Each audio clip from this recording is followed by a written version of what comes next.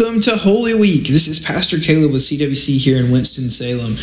This is the beginning of what the church calls Holy Week, in which we have multiple services, but at CWC we're having a Good Friday service and then our Easter service on Sunday. But sometimes there's a Maundy Thursday service as well. So Maundy, Thursday, Good Friday, and even some churches have services on Saturday. Like I said, we're just doing Friday and Saturday, but Holy Week is when we celebrate the resurrection of Christ, and we are here to kind of wind down our Lent challenge and our Lent devotional on the book of John.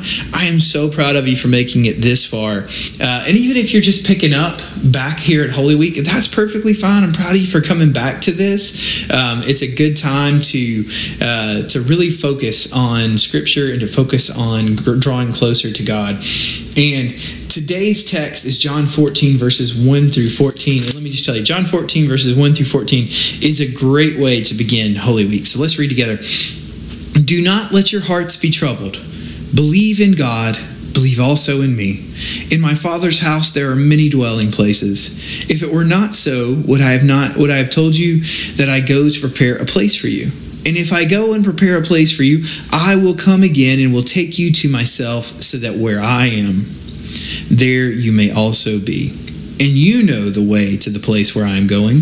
Thomas said to him, Lord, we do not know where you are going. How can we know the way?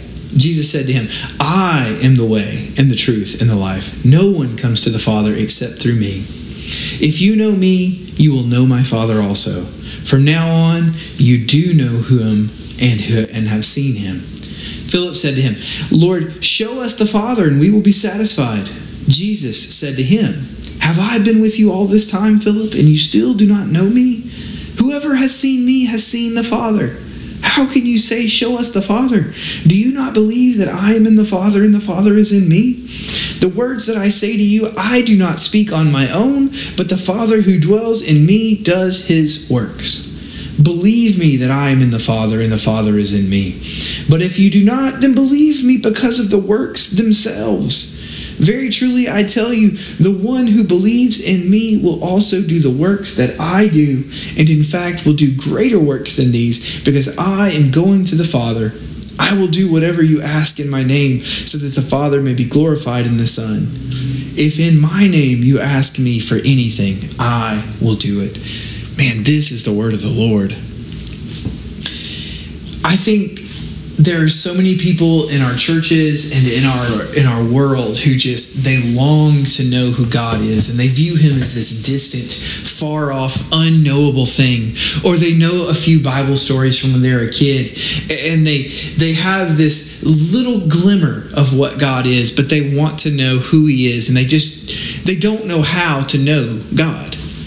They struggle to know who God is, and I think that it's a really defeating feeling to see in people when they want to know who Jesus is and they want to know who God is, but they struggle. Well, let me tell you, I will give you the keys to the kingdom. I will tell you the whole truth. Knowing who Jesus is knowing who God is. When you see the revelation of Christ in Scripture and in our lives, you know God.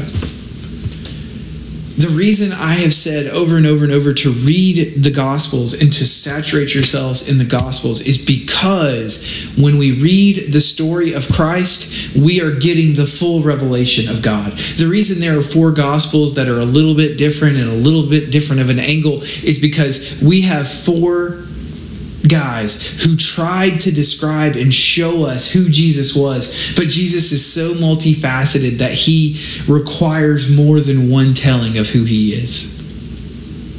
Not only that, when we look at the life of Christians today and we look at the revelation of God today in the church, we are seeing more of who God is. When we see the homeless given houses, when we see the church reach out and try to heal, when we see the church reach out and try to be there for people who are hurting and lonely, that is God moving. It's not us. It's not our words. It's God. Now, there have been people who have misused that, who have taken advantage of being able to represent God, and I don't you have to discern that. You have to pay attention and know who Jesus is through the scriptures to be able to discern that. But so many of us leave our Bibles sitting on our nightstands or sitting on our kitchen table, never opened until Sunday when the preacher tells us to open our Bibles, that we can't identify who God is. So we just believe whoever says that, they are speaking for God. God revealed himself through Jesus. We wrote down these texts and put them together so that we would have a clear picture of who God is. Use it. Open it. Read about him. That way you can discern for yourself who God is. When we seek God and when we read his revelation through scriptures in the Gospels, he reveals himself to us. If you want to know who God is, read the Bible. Read the Gospels. Live a life that seeks him, and you will know him. Holy Week is upon us. Let's seek Christ. Let's seek to be like Christ. Hey, I'm praying for you. Grace and peace. See you tomorrow.